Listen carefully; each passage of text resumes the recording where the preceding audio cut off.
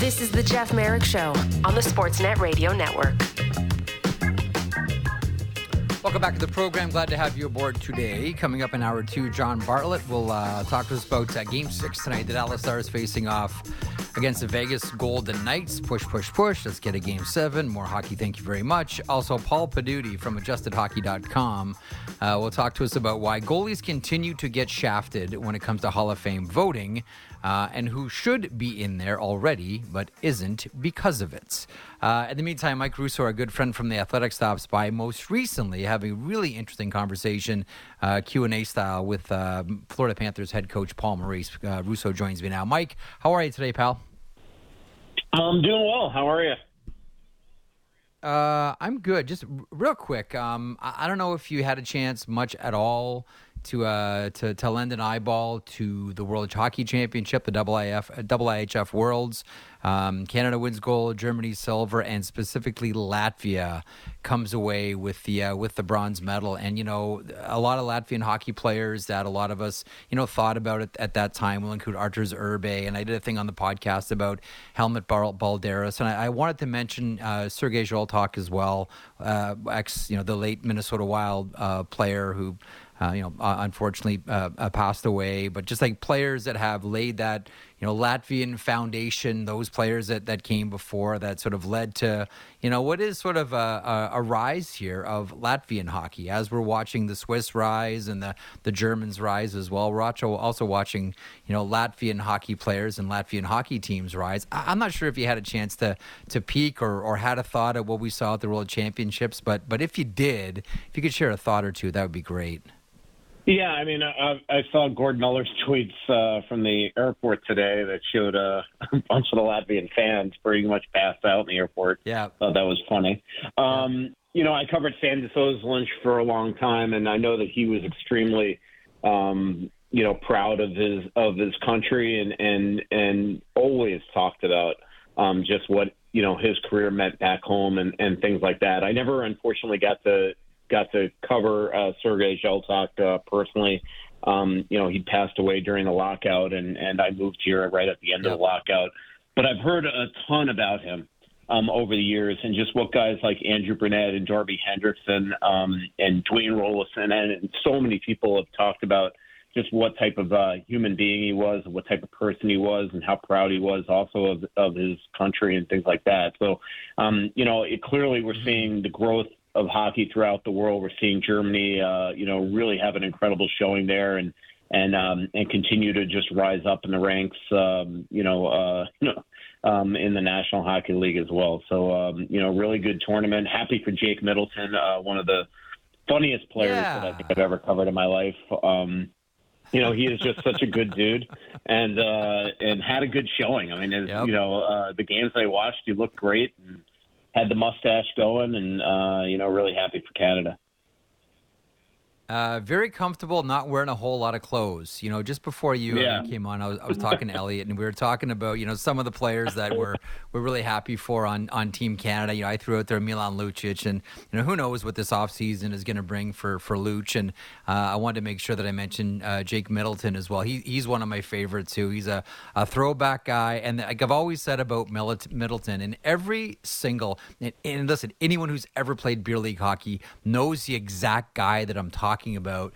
There's one guy in every room that's just way too comfortable not wearing clothes around everybody. And for the Minnesota Wild, Mike, you're there, true or false, that guy is Jacob Middleton. Yeah, he doesn't wear anything other than a jockstrap under his uniform. No socks, no underwear, nothing. Other than he literally wears a jockstrap and a heart monitor. That is it.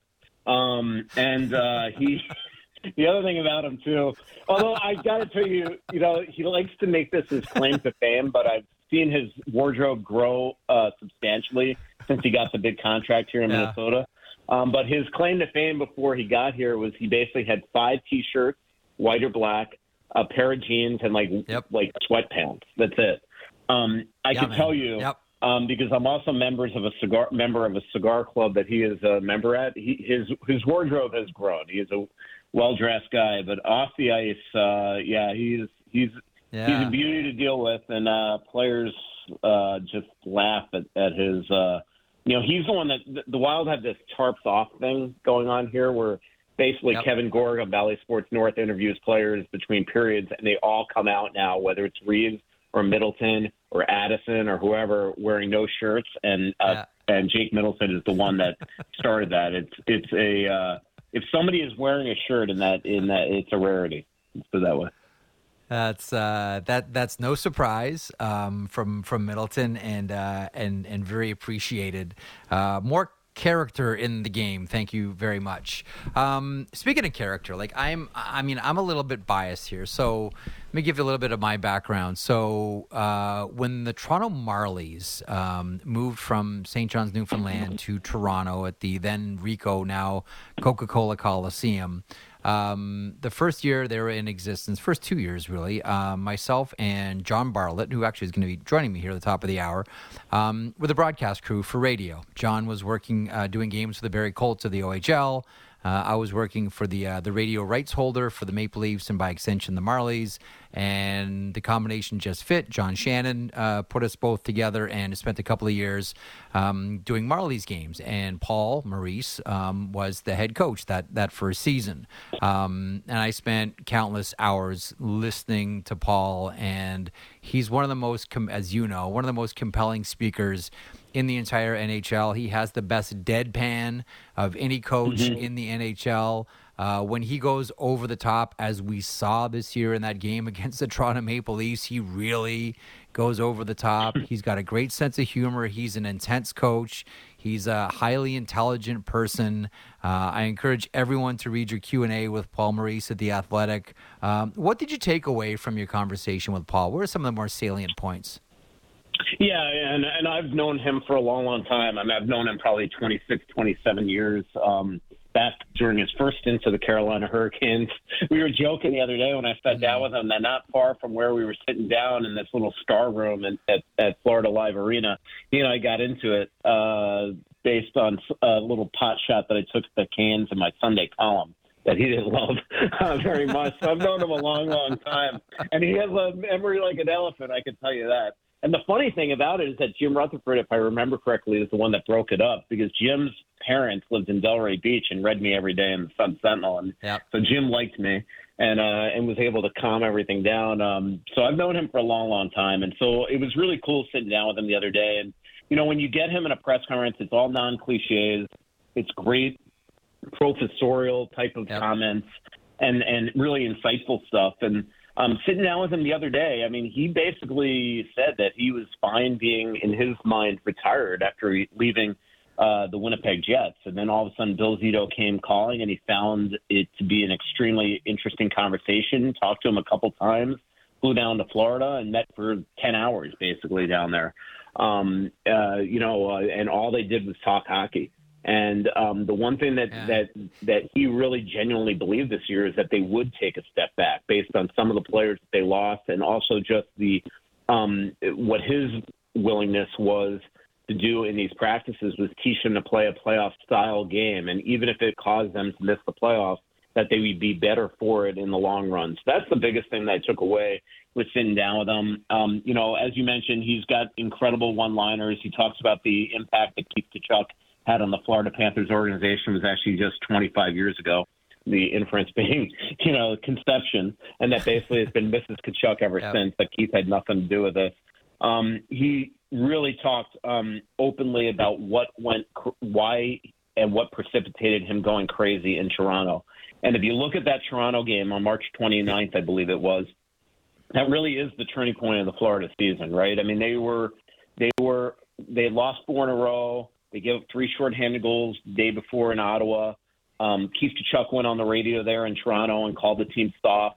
And in the game, goal by the Maple Leafs, he challenges, and he just goes absolutely bonkers for the entire challenge. Animated stuff with his glasses and just chewing their eyes out, their ears off. And I think what was really interesting, if you watch that video, is that everybody else is just looking down and scared to death. And Matthew Tkachuk is staring him straight in the eye during the entire tirade. 100%. And I think that says everything about the type of player that Tkachuk is.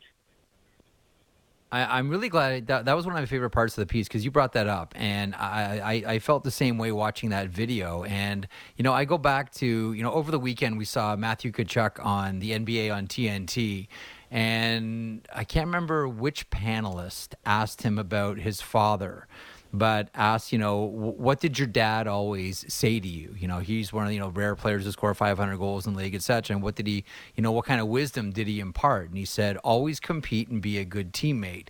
And that just didn't mean be a good teammate to your fellow players, but also everybody that works in the building, everybody that does anything, your coaches, all of it. And so as I'm reading your piece, Mike, and I get to that part, I flash back to Matthew Tkachuk on the NBA panel saying, be a good teammate. And at that moment, I think to myself, that's right from Dad. If the coach is chewing you out, don't tie your skates. Look at him. Look at him and take it. Like, that is part of being, like, when after I heard Matthew Tkachuk say that and then read your piece, it made perfect sense to me. That moment, that is like, that comes right from Dad. Mike, how we always talk about the advantage that a second generation player has, whether it's protocols of how you get off the bus, who checks in at the hotel first, like all these tiny little things, that comes right from Dad. Like Matthew Tkachuk looking at Paul Maurice while Paul Maurice is just chewing him, that comes right from Dad. And I say to myself, if it were Brady Tkachuk on that bench, he probably would have done the same thing, true or false, Mike Russo. Yeah, totally agree with you. And I'll be honest, just being around the Panthers a lot the last week, I've gotten a really new appreciation of Matthew Tkachuk. And I shouldn't just say this week. I mean, even the All-Star game and just watching, talking to him a lot during that, seeing the way that he, one, started in his home building, but just the way he deals with the media and cracks jokes. He's very much like his father. And, and just one story that I've heard over and over again from not just Paul Maurice, but teammates, is that his first week with the Panthers, he took all the training staff out to dinner. And, Nick Cousins talked about it the other day, that you just watch Matthew Tkachuk and the way that he treats the staff. It's impressive. He's completely different off the ice than you see him on the ice. On the ice, I think we all have this impression of him, save for the clutch goals. Just the style of hockey that he plays. Obviously, here in Minnesota, we've seen him play Calgary a ton. Loves to disturb on the ice, to say it lightly. Minnesota Wild fans hate him because in their mind he ruined Matt Dumba's career. But he's just got this way about him that is just he's really toned that stuff down and has turned into an absolute star. I don't think anybody thought that he would basically best his numbers last year in Calgary with Florida this year. I mean, he's playing with Nick Cousins and Sam Bennett. He's not playing with Sasha Barkov on an everyday basis except for the power play. And he's just been tremendous to watch and is clearly the leader of the team. And the other thing that struck me this week, Jeff, is that there's no jealousy whatsoever with Sasha Barkov. Like, Sasha is the captain of this team, but he is deferring to Matthew in so many different ways. And he loves it. I mean, they are so tight off the ice. It cannot be clearer, the respect that they have for each other. And he just, Sasha said the other night that it is eye-opening watching Matthew off the ice, the way that he treats people and all of that stuff. So, it is going to be a two-horse race if Florida wins the Cup on who's going to win the Conn Smythe between him and Bob. But, with neither of these guys are they here right now without him, I mean. But Matthew has just been absolutely unbelievable. And I do think it came from Keith. And it's funny, just a quick story for you, Jeff. I was hoping to watch Game 4 with Keith Tkachuk for a big, athletic type story that we could write in the Athletic. Wow.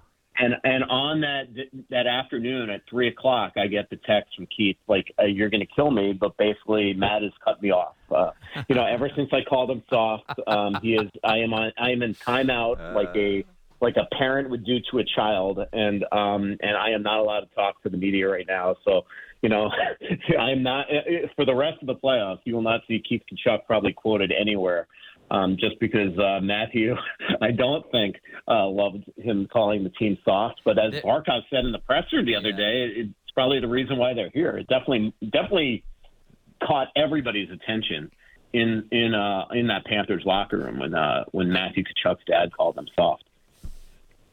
That was with Matthew putting him in the corner there. That is the student beats the master. That is the old kung fu. Snatch the pebble from my hand, grasshopper. Only then may you leave the temple. Snatch the grasshopper, or snatch the pebble, grasshopper. That was the moment for Matthew and Keith Tkachuk. I'm up against the mic. Thanks as always for stopping by. I encourage everyone to read your Q&A at The Athletic with Paul Maurice. Thanks so much for stopping by.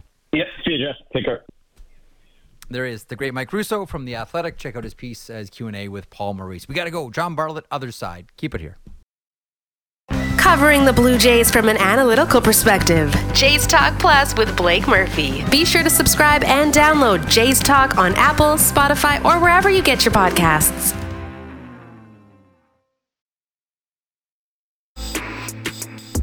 This is the Jeff Merrick Show on the Sportsnet Radio Network. Okay, welcome back to the program. Welcome to Hour 2. Paul Paduti coming up at the bottom of the hour from AdjustedHockey.com. Paul will tell you why goaltenders are notoriously underrepresented at the Hockey Hall of Fame. We got a lot of them there, defensemen in the Hall of Fame, and then they're centers and wingers on the left and wingers on the right. But what about the ones who, I don't know, have the nerve to win championships for teams? Thank you very much.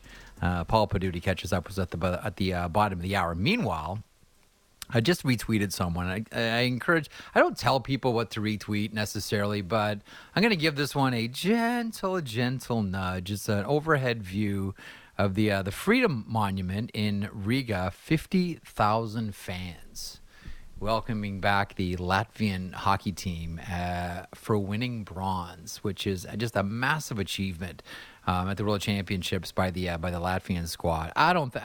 Sometimes I try to catch myself and say, okay, I'm talking about this topic too much, or I'm going on and on and on, just sort of droning here about something over and over. Merrick, get off get off of it. Find another note to play. But I'm just, again, so happy for Latvia and Latvian hockey fans about this one. And, look, guys, girls, cherish it. It's wonderful. 50,000 people outside around the Freedom Monument in Riga. It's just a beautiful thing. If you get a chance and you feel so inclined to retweet to remind people how happy Latvian hockey fans are, please, by all means. In the meantime, John Bartlett joins me now. Play-by-play voice, Hockey Night in Canada, the NHL on Sportsnet. Bartz, how are you today? I'm very good. I just gave a retweet of your photo for you. It is fantastic. It looks great with all the people there. Isn't that great? That's awesome. Yeah, that's awesome. I love seeing that. I went on a lot about it with Elliot, and I went on a lot about it on the podcast that we recorded last night, and I was kicked off the show and talked more about Latvia and Latvian hockey and sort of what hockey means to that country and how much of a great hockey culture they have there. I'm not sure where you're at vis-a-vis, hockey fans in different countries, but I've always wanted to go to see hockey in Latvia, I think, or go to the World Championships just to sit amongst the Latvians. I just want to hang around with the Latvians. I've said this for years. It doesn't matter if they're winning, if they're losing, what's happening with their team. They are cheering. They're how we always, John, talk about pure hockey joy and just the bliss of being involved and around hockey. And it kind of gets caught up so much in winning and losing and angst and pressure and all these types of things. Latvian hockey fans, they're just pure hockey joy. And there have been a lot of players, and we think of Sandis Ozolinsh, who's the only Latvian player to ever hoist the Stanley Cup with the Colorado Avalanche. I was telling the story of Helmut Balderas on the podcast, who was the only, he's a player from Riga who played on the Soviet national team for Viktor Tikhonov. He was the only one from that Miracle on Ice game to skate to Herb Brooks in the U.S. bench to shake his hand. Nobody else from that side went over to the Americans to congratulate them. Real nice touch, great athlete. When you think of Latvian hockey fans, John, I don't know if you've spent much time in your life thinking about Latvian hockey fans, but to me, they just represent pure joy. They have some great athletes, and it's just such a wonderful thing to watch them come home with a medal. Gold, silver, bronze, doesn't matter. They're coming home for the first time with something.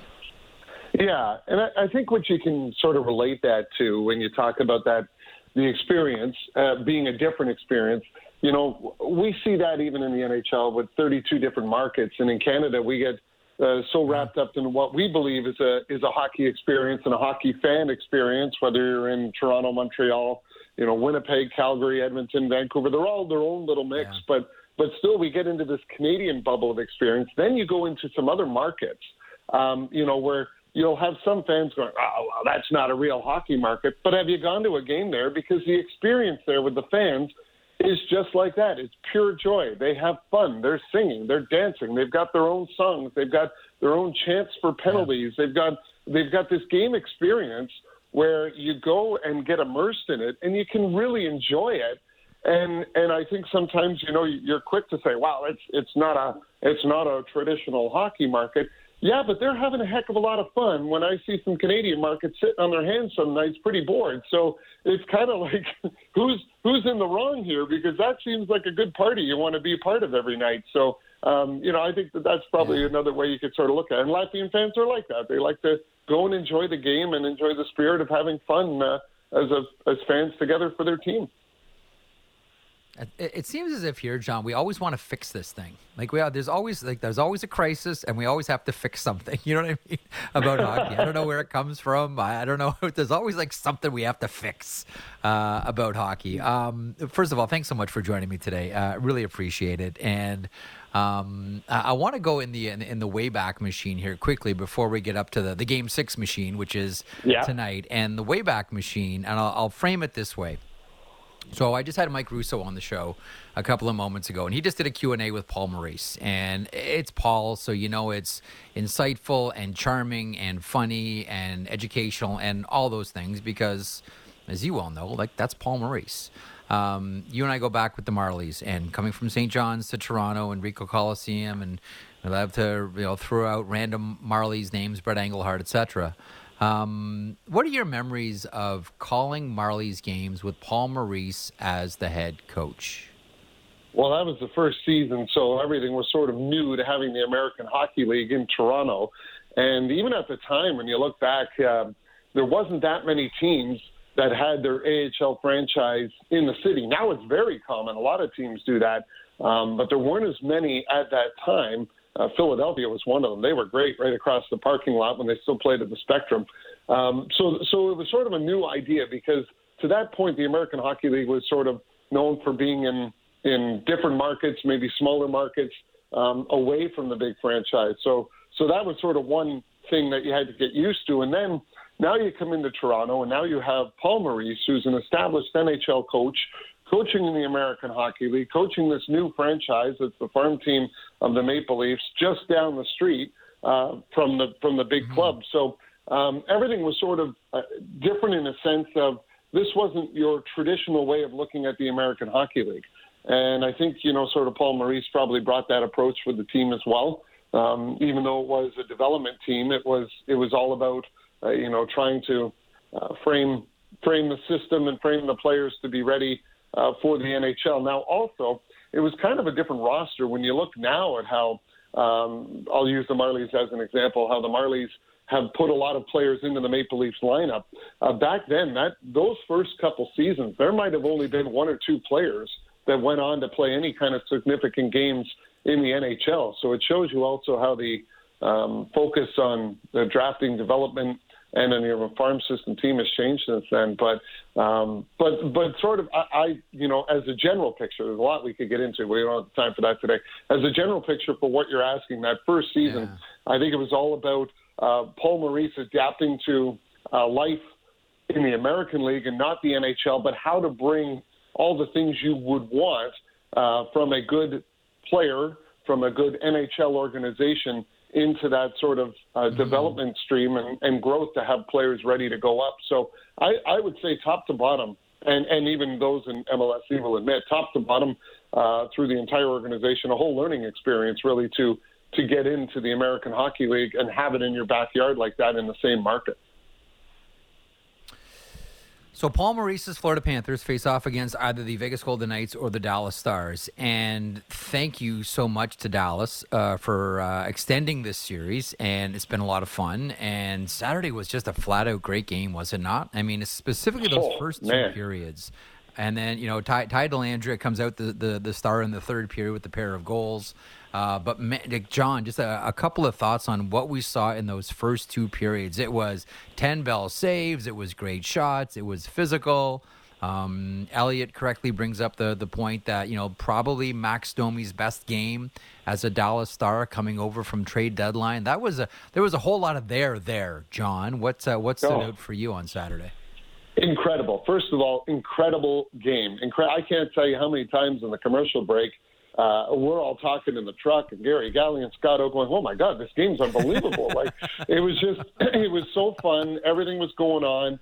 If you're a hockey fan, those are the kind of games you just love watching. And it had, as you said, it had a bit of everything going on. And this whole series, really, here we are going into Game 6 in Dallas tonight. At the start of the series, if I said to you, Jeffy, there will be a Game 6 in Dallas, you're going to say, of course there will be with this series, right? I don't think anyone thought it would end up going 3-0. And kind of funny, I was talking to a few Dallas fans that were in Vegas that came down for the game, and I said, "Oh, you're looking forward to tonight?" "Yeah, we're excited. It's been great. It's been so razor thin except for Game 3. We don't talk about Game 3." I said, "Yeah, that's your Bruno game. We don't talk about Bruno." So they've got over that. Jamie Benn comes back tonight, and it's incredible. Three overtime games, and I won't repeat what Max Domi said Saturday night, but that's the way I think the Stars are viewing it too. They don't give a what about Game 3 either. They moved on from it. Kelly Rudy talking about it too in the studio. I think he was right. The Stars, they weren't looking like a team facing elimination. They were looking like a team wanting to win. Adin Hill was not tested as much, I don't believe, in the first couple of games of the series to the extent he was now. He comes up with even bigger saves, but now they're on the losing end. And the Stars are fighting back. This is an unbelievable series, and I think we're going to have another great game tonight for these two teams. Being in a Game 6, which is probably where we all thought it would be 6 or 7 anyway. So if there is a 7 on Wednesday night, it got there in an unorthodox way. There might be NHL history coming, and it's just been a marvelous, marvelous series to witness. The hockey's been great. Pre-game tonight, 7:30 Eastern, Hockey Central. Your host, Ron McLean, and the puck drops just after 8 o'clock tonight. It is Vegas. It is Dallas, alongside John Bartlett, Gary Galley, and Scott Oak in conversation here with Bartz. So you mentioned, so I started the show off by essentially saying I don't know what to expect out of Jamie Benn tonight. Because on the one hand, he's going to be really, he just got released from jail. And he just got, he just raced to his favorite, Italian restaurant, and he's ordered the entire left side of the menu, and he's eaten. Here's a guy that can't wait to get back in the series. I'm sure he didn't want his season to end under suspension. The 2 games are up. The Dallas Stars win both. Here we go for Game 6. So he's going to want to do something. And when Jamie Benn wants to do something, sometimes that's really good. Sometimes, John, that's not really good for the Dallas Stars. I have no idea what to expect. I'm sure that there's part of Jamie Benn that feels really guilty about what he did and how he cost his team, etc. But I also think there's a part of Jamie Benn that's coming out tonight and is saying, all right, I'm going to do something. This team needs a command performance from their captain, and they're going to get it. Do you have any idea what to expect out of Jamie Benn tonight? Because I don't. Yeah, well, Peter DeBoer kind of saying he's been a grumpy, angry bear wandering around in a cage, so now they're going to, if he gets out tonight. So you're right, but that's the part. You need a little controlled emotion, and I expect a big game from Jamie Benn tonight, but I think he knows he also has to, he can't cross the line like he did. He can't do that because he hurt his team and hurt them badly. But now he's got a chance for a little redemption here tonight on home ice. Crowd is going to be just electric here tonight, I can tell you that. And they're going to love that he is back. So it's all going to be about controlled emotion, I think, for Jamie Benn. The other thing, Dallas has to be careful, but they've already gone through this. It's interesting. When Joe Pavelski went out, the whole team rallied around the idea that they wanted to keep playing long enough so Joe Pavelski could come back and play again. And they did. So they've already gone through this scenario in these playoffs where now they said, all right, we've got to rally and make sure Jamie Benn can be back in our lineup and playing for us again. And they've done that.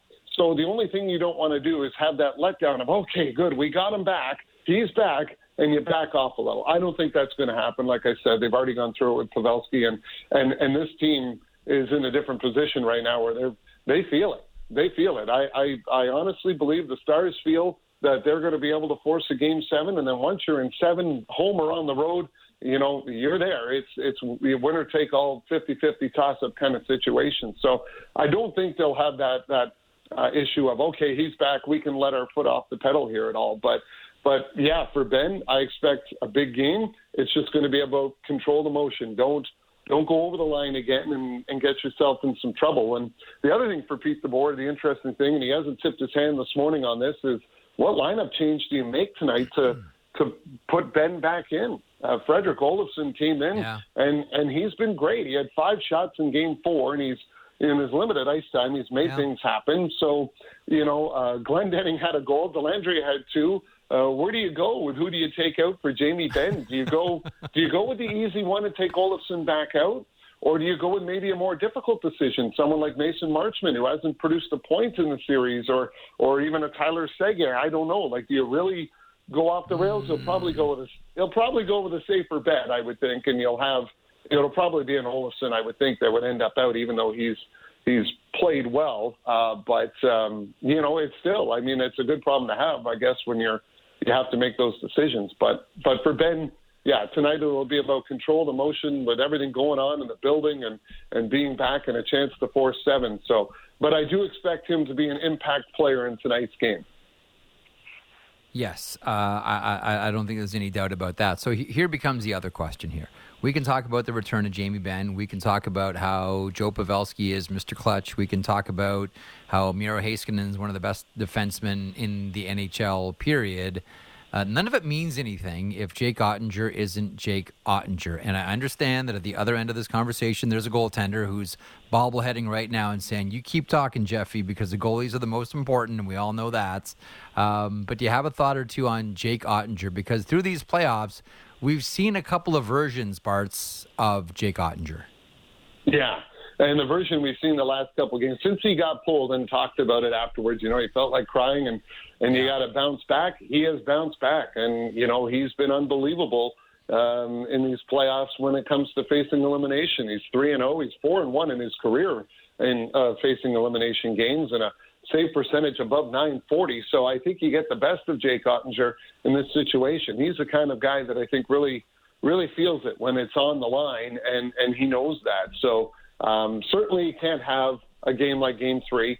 You can't have that happen. I don't think you will. I think he's dialed in right now, and I expect a pretty good performance again from him tonight. And the other side of this too, and goalies get into this battle in the heads when you look down at the other end of the ice.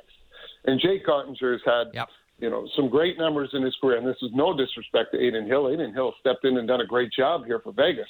But at some point, is Jake Ottinger not standing there looking at the other end of the ice saying, no, I'm not going to let you beat me. These are the games. You talk back with Marty Brodeur and Patrick Roy and some of the greats of the game, and they would tell you about times where they'd look at the end of the ice and go, no, you're not going to beat me in this one, right? And so is Ottinger in that situation too, where he's in his head going, no, this isn't how this is going to go down. This is my series now. So, and if he gets in that mindset, look out.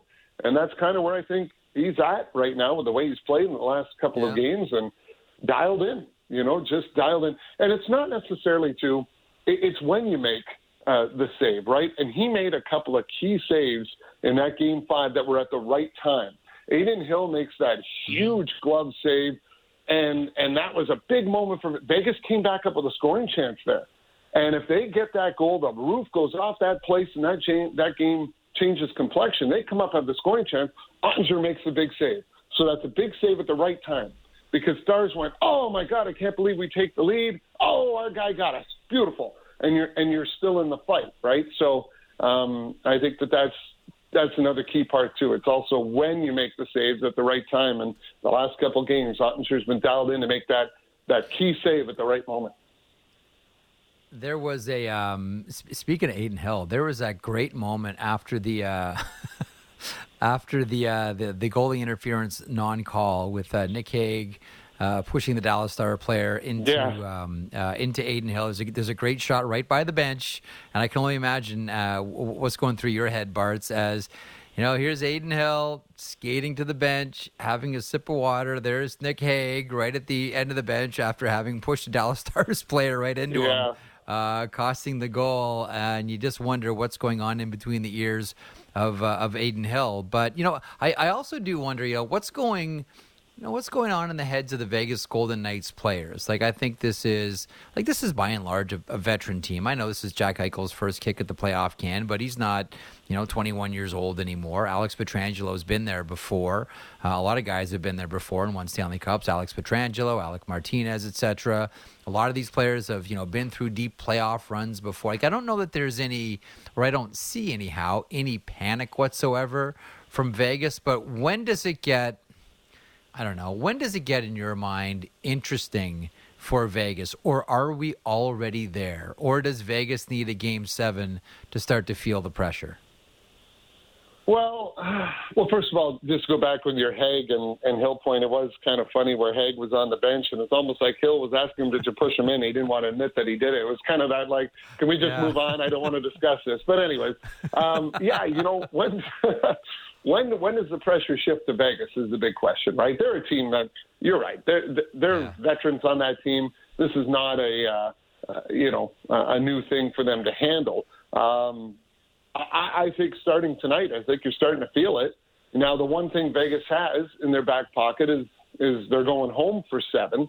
So, that's always, you always want to have home ice in a Game 7. So if they look at it in the sense of, we had 2 overtimes, they're really close games, we're on the road tonight, we got to try and end this. We don't want to have a 7.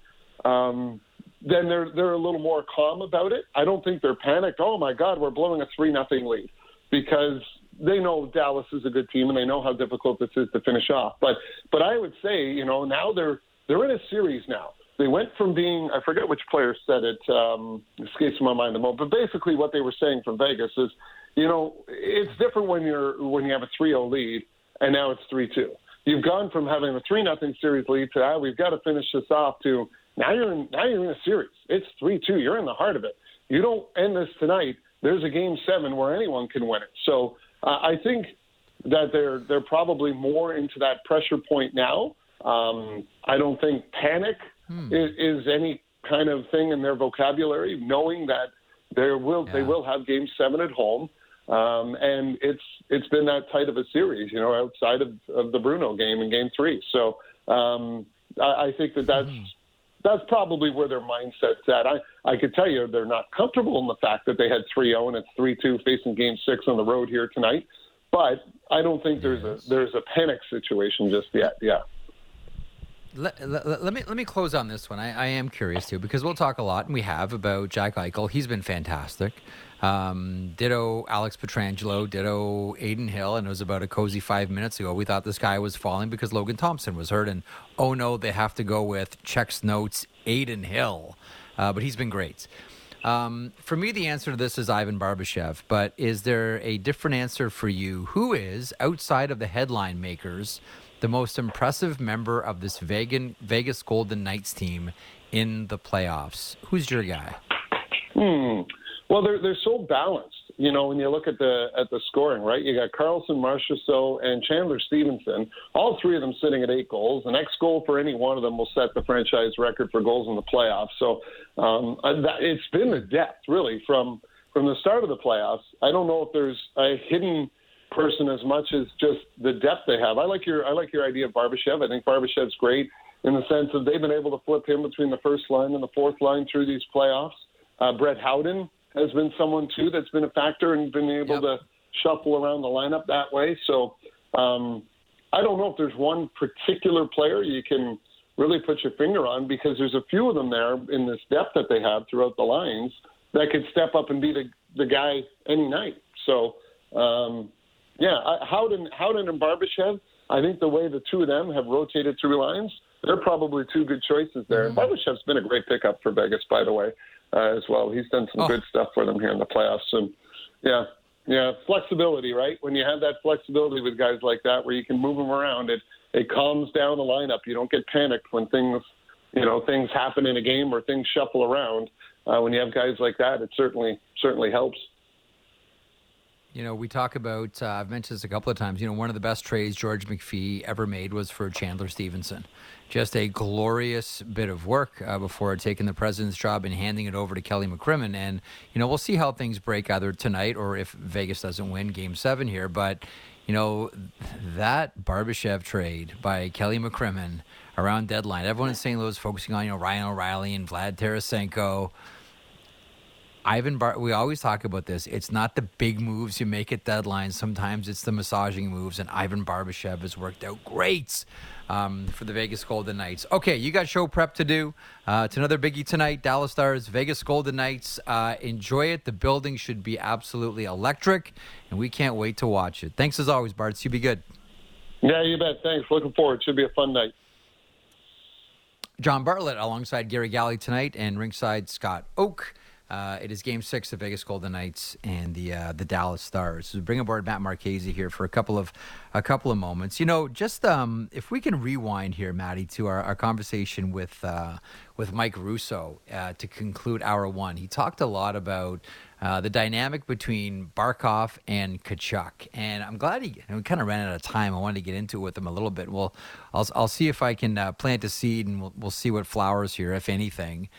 When I look at the Barkov-Tkachuk dynamic, now I know this is different because they don't play on the same line. They all have their own line that they're driving. But, I've always made the sideways joke that Barkov is Finnish for Bergeron. Should we also say that Tkachuk is American for Marchand? Do you get that vibe? Yeah, I think that's fair because they have the same qualities. They really do. Like Bergeron and Barkov, very quiet and unassuming, both very good at both ends of the ice. And then you've Selkie got dudes. Yeah, you've got Tkachuk and Marchand, who are some would say loud, some would say a little bombastic. They are a pain in the rear to play against. They're fantastic players in their own rights. I think you can make some connection there. I really do believe it. Matthew Tkachuk, before our eyes, is becoming one of the faces of the NHL, which is very interesting to me because he went to a market where everybody was like, oh, it's Florida and Matthew Tkachuk is going to go there and, he gets to live in anonymity and all that kind of stuff that goes along with it. But he hasn't, especially in these playoffs. How many NHL players are going on the NBA on TNT panel pregame before a playoff game? That doesn't happen. And I just think it's really interesting how his star power has grown in these playoffs playing in Florida. Yeah. So further to that point about Matthew Tkachuk on the NBA on TNT panel, that was the first time I looked at Matthew Tkachuk and said, I mentioned this on the podcast, this is the first time I looked at Matthew Tkachuk and said he could be bigger than the game. He could transcend the game. We've always thought and believed, and it's been true, that Matthew Tkachuk is a star in the NHL, will continue to be a star, and that star can only shine brighter as he continues to work through the prime of his career. He's going to be a superstar in this league. He's already one of the people that you want to, model your franchise around, market your franchise around, all of it. He's clutch, and he might win a Stanley Cup with the Florida Panthers. That's how good this team is playing right now. But watching him sit on that panel, and it does help because it's the best panel in all of sports television. Everybody there is really honest and really gracious as well. Those are tremendous and very comfortable broadcasters. And it's a big stage though. Everybody watches that, and there's Matthew Tkachuk. We talk about those moments where, as a hockey fan, you say to yourself, wow, man, we got one of ours there. We got Matthew Tkachuk on the NBA on TNT panel. We got one of ours there. That's it. Whether you're a Florida Panthers or a Matthew Tkachuk fan at all, you're just a fan of hockey. That's got to be great for you. We got one of our guys there on that panel. And Maddie, I don't know about you, but I looked at that and just the way that Tkachuk handled himself, the way that he talked, the way that he looked comfortable with, some of the biggest figures in all of sports. He was charming. He was funny. He was all of that. Like, that was the first time I looked at Matthew Tkachuk. This guy that I used to cover playing for the London Knights of the OHL. I still remember talking to him after the Red Deer Memorial Cup and him grousing about, the Hall of Fame took my game-winning stick and I want it back. That guy has the potential to be even bigger than the NHL itself, and what he brings and his charisma and his delivery and all of it can translate into other things. I never thought about that with Matthew Tkachuk until I saw him over the weekend on that panel. What did you make of Matthew Tkachuk sitting there for like 6 or 7 minutes with industry heavyweights, legends, the model for panels in sports? What did you take away? I thought he was a star. And honestly, the way that he handles the media, I didn't really expect anything less because, like you said, he's charming, he's funny, he's certainly not afraid of anything, and certainly not the moment, whether it be on the ice or off the ice. Whatever he kind of goes, it comes his way, he handles it really well. And that's why, you look at the skill that Connor McDavid has, and you can imagine what kind of presence he would have if he had the same type of personality as Matthew Tkachuk. Now, granted, there are very few players that have the same personality as Matthew Tkachuk, but I think that he's really taken the ball and run with it. And you talked about being a second-generation NHLer and what advantages come with that just because you know how to be in that moment. I think that Matthew Tkachuk can change what we all envision hockey players are, because we always get they're robotic, they're this, they're that. You can also be a star and still have a personality. And I think that's what's important here, that I hope that other players take away from this, because Matthew Tkachuk is showing that his boundary is not hockey. There is no boundary. It's endless for him, the possibilities that he has going forward. And I really hope that other players take cues from this. I hope so too, but then I always catch myself as well. And if you're someone who's just not comfortable doing it, there's no point in trying to become something you're not, right? What's the old line? Cows don't make ham. Like you are who you are, and that's Matthew Tkachuk. Like, there are just some people that just look comfortable being themselves, right? Like Miles Davis used to always say, sometimes it takes a long time to sound like yourself. It looks like it's taken Matthew Tkachuk about 5 minutes to figure out that he knows who Matthew Tkachuk is and is comfortable being that. Like, I always raise the example of Kelly Rudy.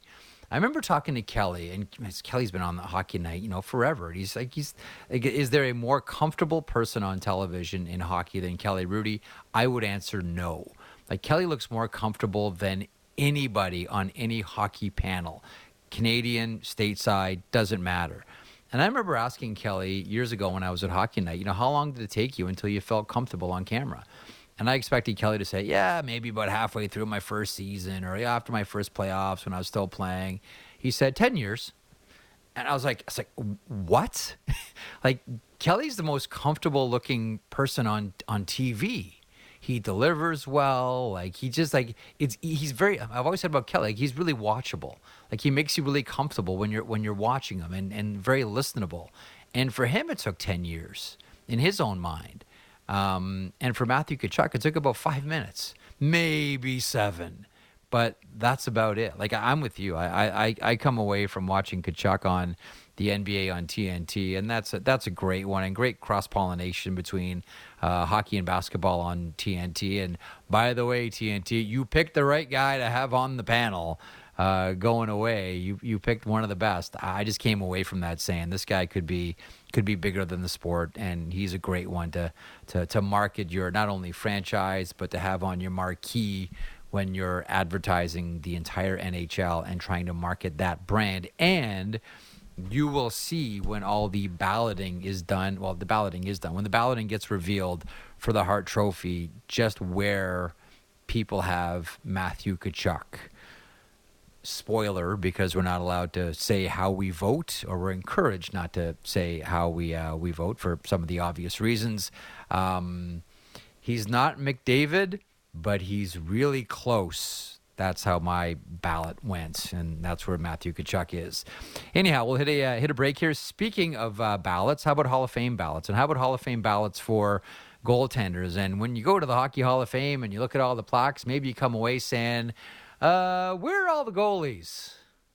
Well, there's a reason for that, and Paul Paduti will tell us why the Hall of Fame has been historically notoriously tough on goaltenders. From adjustedhockey.com, our good friend Paul Paduti in moments. Merrick Show continues, and maybe we should ask about Sergei Bobrovsky, and has he done enough, or does he need to win Cup and Con to get into the Hockey Hall of Fame? Paul Paduti, adjustedhockey.com in moments. Merrick Show continues across the Sportsnet radio network, simulcast on Sportsnet 360 and Sportsnet Now. Back in a moment. Big guests and bigger opinions on everything happening in Leafsland. Real Kipper and Bourne. Be sure to subscribe and download the show on Apple, Spotify, or wherever you get your podcasts.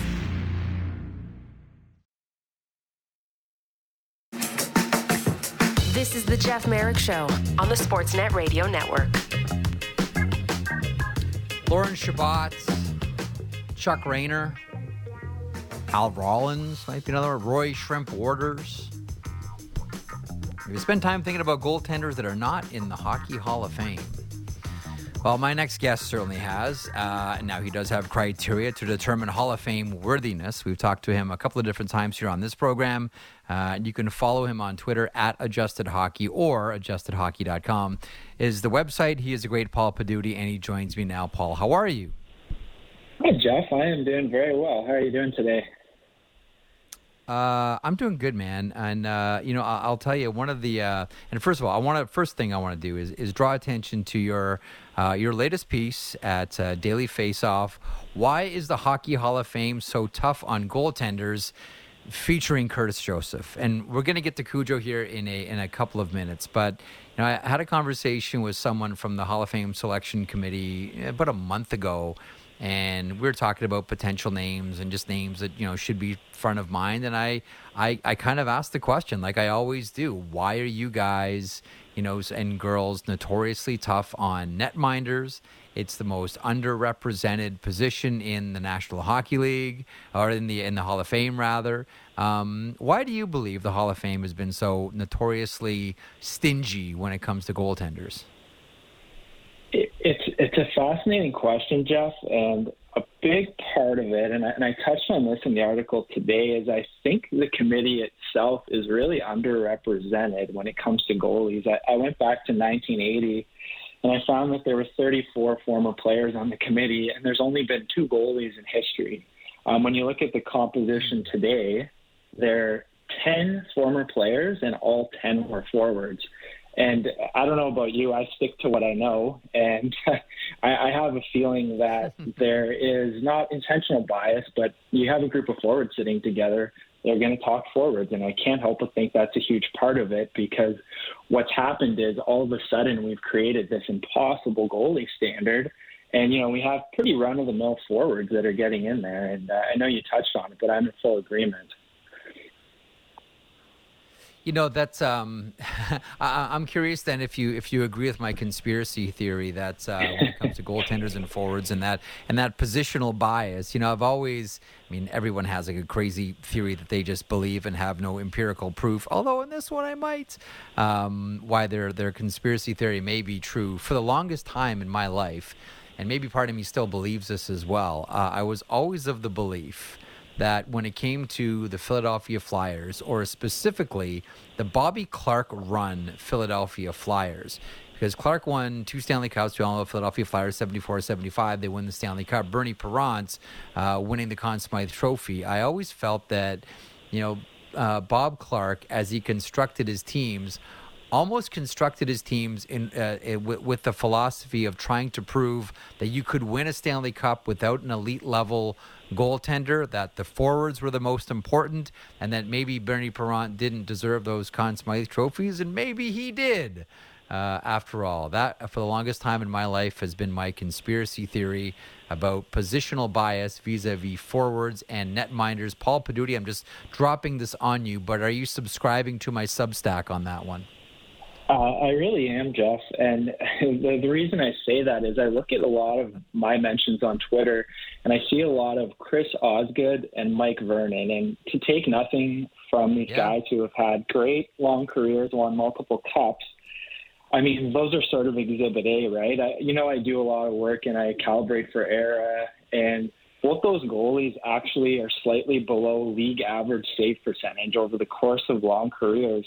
And to me, I'm kind of going, yeah, they won 2 cups, and I'm not saying they weren't critical to the cup runs. It's just I'm in the camp of I want great players in the Hockey Hall of Fame. And to me, when we talk about the Cujos and the Henrik Lundqvists and even the Tom Barrassos, these are players who were dominant. They were getting Vezina love. They're at the top of their profession their whole career. And to me, that's the greatness to be celebrated. So you stuck me with a conspiracy theory, but I'm going to support it. Okay, so count the subscription then. Very good. I like the way you refer to what I call peak performance. You refer to it as high noon. That sweet spot of the bat for players and goaltenders where they're almost without peer for a couple of years. And I think about players like Eric Lindros, who, for a couple of seasons, there was, as a peak performer, as you put it, his high noon was super elite. And for goaltenders, it's the same. And I want to get to Curtis Joseph here. Make the case why Curtis Joseph belongs in the Hall of Fame and how that might be one of the big Hall of Fame snubs of all time. I'd love to.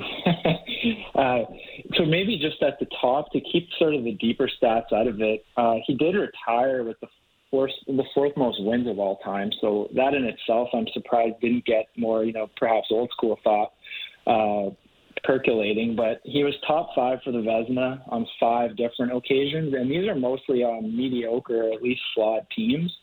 But when I really dove into the numbers, it's those early 90s years where Belfour and Patrick Waugh were the guys, and they were on much better teams, getting all the Vezina attention. And during that time period, Cujo absolutely popped. He was getting absolutely peppered on the Blues. He was an elite goalie, and that's probably where he should have won a Vezina, and he never did. And a lot of it is just timing. And I think Cujo's got a ton of hard luck when you think of Belfour, Waugh, Hasek, Brodeur, all almost a matched career, and that's where I think he gets dinged a bit. A lot of my data points just say this is the guy we've all been sleeping on. And the other thing I'd add is he had some electric playoff runs. If you're going to fault a guy for not winning a cup, I mean, he won 63 playoff games. He won 6 rounds in Toronto, which when we look at the last 55 years, that in itself is quite the feat. So, that's my case. And on top of that, to the extent that people care, he was really popular. I'll take a data approach, but you think of the big names in hockey at the time, he was absolutely one of them. He won a Clancy Award for humanitarian work in the community, and he's a great story. So I try to take a wholesome look at this, and I'm just thinking there are so many skaters that are not in this conversation, and they're in the Hall of Fame. And to me, we've been sleeping on Cujo.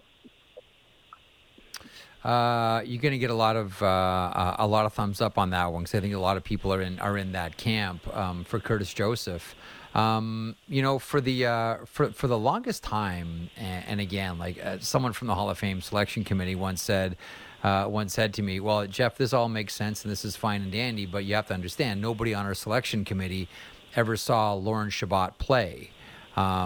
So let me throw some of these older names out at you. I don't know if you've done cards on like Shrimp Orders or Chuck Rayner or Al Rollins, and maybe my little pet project here, Lauren Chabot. But how difficult is it to do sort of Hall of Fame comparison cards the way that you do from some of the old timers that, to be blunt, we've never seen play? It's tricky. I would say that pre-1955 is where the shot on goal started to be tracked, and that sort of gives us a ton more information about what really went on. Pre-55, your guess is as good as mine. If we're going to data, it's goals against average and the stuff that we know has a ton of holes in it. But to sort of bounce off of those, I've run this on everyone in history. So Lawrence Chabot is a little bit above the standard of his era. So I've told you that before as well, that I really do think he was overlooked. But at the same time, there's so many great goalies in the present that I think it's going to be a really hard sell to go and say, hey, this Depression era guy, it probably got overlooked, truthfully. But Roy Waters, he's a little below the standard, a bit of a curious choice. But they let a lot of goalies in a long time ago. Call it the first half of the NHL. There's 17 goalies in, and we're talking about a 16 league. And now we're in a 32-team league, and we've got 13 in the post-expansion era. It really makes absolutely no sense that this bar just continually gets raised, and elite guys like Kudrow and the Barrassos aren't getting a sniff. Barrasso's an interesting one. The thing that I keep coming back to, too, and we saw this in baseball with Jack Morris, and I'll just be blunt, when he played, Tom Barrasso didn't make many friends. And I know that it probably shouldn't, enter the equation. I think of the late, great Jim Kelly, who was, physically assaulted once upon a time by Dominic Tkachuk in Buffalo, and still voted for him for the Hart Trophy. Like, was able to park all of the personal feelings and the animosity and everything, and just objectively look at it and say, like, yeah, he's the top dog. Do you think that, when it comes down to voting, sometimes it's how you feel about a person? I know it should be way more objective about that, but that's kind of the way that it feels about Tom Barrasso. I would agree, because I even look at a lot of the arguments that people make for other goalies. Barrasso won the Vezina as a teenager and the Calder. He was on two very famous Cup teams with Mario Lemieux. He got Vezina up for days. So in my view, it's definitely an off-ice thing with Barrasso, because the on-ice case is really strong. I mean, he's in the mix with Kudrow. If I could remedy a few spots, it would be Kudrow and Barrasso instantly. And I think you change the standard a bit, but totally agree. We shouldn't care about the off-ice, but at the end of the day, these things matter to people. There's a personal element to this. It's a museum that people go to forever. And when you get hockey immortality, sometimes you reap what you sow, I think, over the course of your career. So I think you're on something there, no question. Do you want to hear one of my favorite Curtis Joseph stories? I want to end this by telling you a story. We'll do story time with Jeffy here. So this was told to me by my former radio co-host, Bill Waters. So Bill, when he was the assistant general manager of the Toronto Maple Leafs under Cliff Fletcher, so Curtis Joseph's contract was up and he was due an extension. And Don Meehan of Newport Sports was the agent. And this is when, the Raptors were starting to rise with Vince Carter. But very much, as Bill would always remind me, Jeffy, it's called Maple Leaf Square, not Toronto Raptors Square. Let's not forget who the cash cow is here. Okay, I know things have changed now, but that's what it was like then. And so Vince Carter signed like some mega deal with the Toronto Raptors. I can't remember, 15 million, 20 million, I can't recall. So I've never heard this as a negotiating point before. So I think it was Don Meehan at Newport. It was Newport for sure. I think it was Don Meehan. So Don Meehan's having a conversation with Bill Waters and says, the Toronto Maple Leafs are still the big financial driver here, right? And Bill says, yes, we are. Toronto Maple Leafs still drive the bus here when it comes to the money. He says, well, who do you think is more important then for bringing money into to Maple Leaf Sports and Entertainment? Curtis Joseph or Vince Carter? And Bill Waters said, well, when you consider how much money the Maple Leafs bring in versus the Toronto Raptors, I'm going to go ahead and say Vince Carter or Curtis Joseph. And Don Meehan says, Billy, I'm glad you said that. We'll take the Vince Carter deal then. If we bring in more money than the Toronto Raptors, we'll take the Vince Carter deal. I've never heard of an agent using an athlete from another sport as a comparable, but very creative, Newport Sports, very creative. Paul, always a pleasure, my man. You be well, and we'll touch base real soon.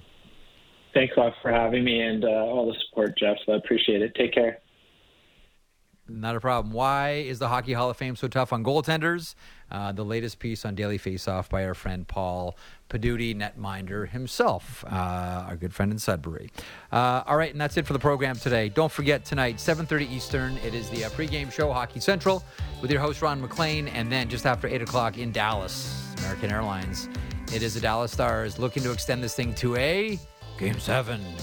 Vegas looks to win and move on and face off against the Florida Panthers in the final. Should be a good one. Game 5 was just awesome on Saturday. Thanks to everyone who took part in today's show. Paul Paduti from AdjustedHockey.com, John Bartlett from Hockey Night in Canada and the NHL on Sportsnet, Mike Russo from The Athletic. I encourage you to go read his Q&A with Florida Panthers head coach Paul Maurice and Elliot Friedman. Our daily walk with Frege kicked off today's show. Jen Roll, Nick Lance Kennedy, Matt Marchese, thank you for trying to make this program better. Big week ahead, lots of news on the horizon. Keep it right here every day at noon Eastern for The Merrick Show. Back in 22 hours. Enjoy Game 6 tonight. We'll talk to you tomorrow.